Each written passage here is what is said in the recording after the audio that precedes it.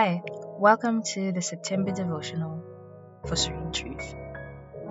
This devotional is titled, For Those Who Need an Answered Prayer. Key Bible passage. Ask and it will be given to you.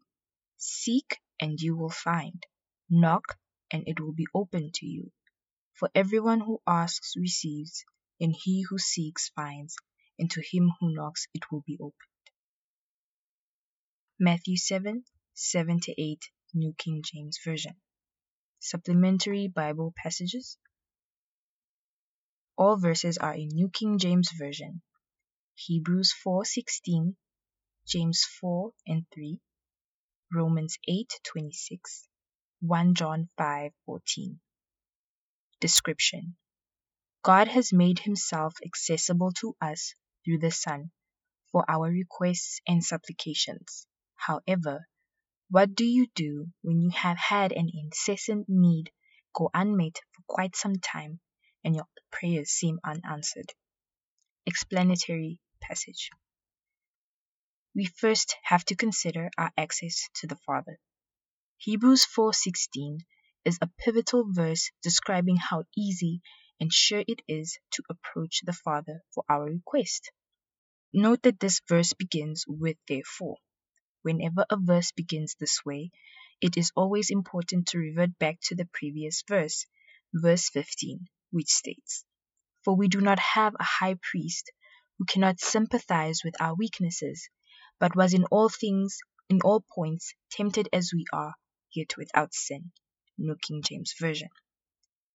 This promise indicates that Jesus, being high priest, understands the nature of our requests and supplications, because he took on our lowly nature and endured what we endure.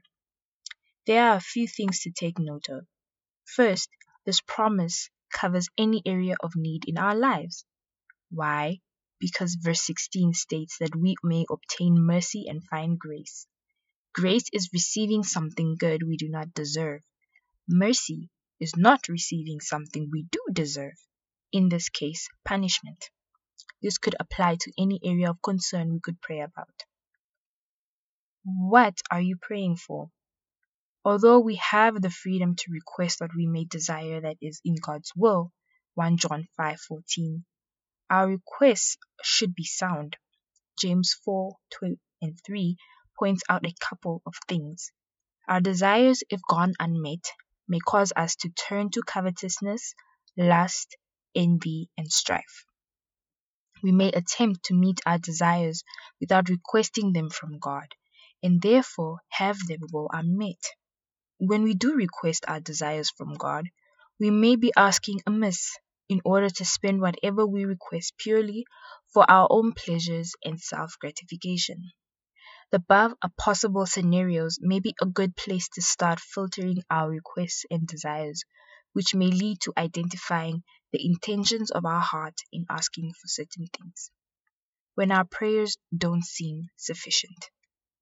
If you are one to feel like your prayers are inadequate and not good enough, have confidence that the Holy Spirit that dwells in you helps you in this weakness, for he intercedes on our behalf.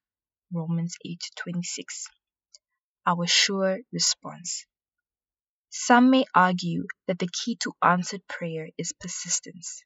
Some argue that technique is crucial too. But be that as it may, it is important that answered prayer is not based on efforts, but on the sovereign will and plan of God. A prayer that seems unanswered is not a reflection of who you are and what you do. Why, you may ask? Because the Apostle John states that we can have confidence, trust, belief, conviction that he hears us. 1 John 5:14. In another translation, verse 15 goes on to say that if we know he answers us, we also know with settled and absolute knowledge that we have granted to us the request which we have asked from him. Amplified Version. Reflection points.